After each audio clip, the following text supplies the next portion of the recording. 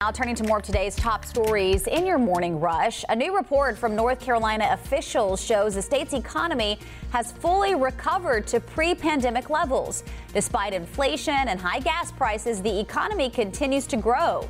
Officials also say state employment levels returned to pre-pandemic levels back in July.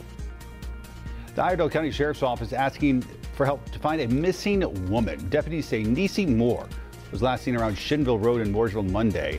Investigators say she's reported to have schizophrenia and bipolar disorder. Deputies think she may be in the Gastonia area with an unknown man. If you know anything about her, please give deputies a call.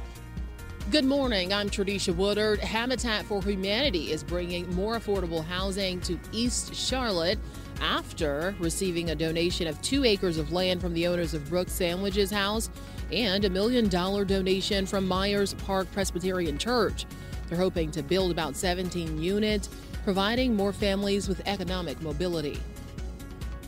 Mecklenburg County leaders have voted in Wilhelmina Rimbert as the temporary at-large commissioner.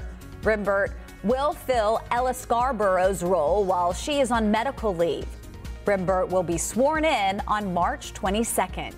And that's it for your Morning Rush.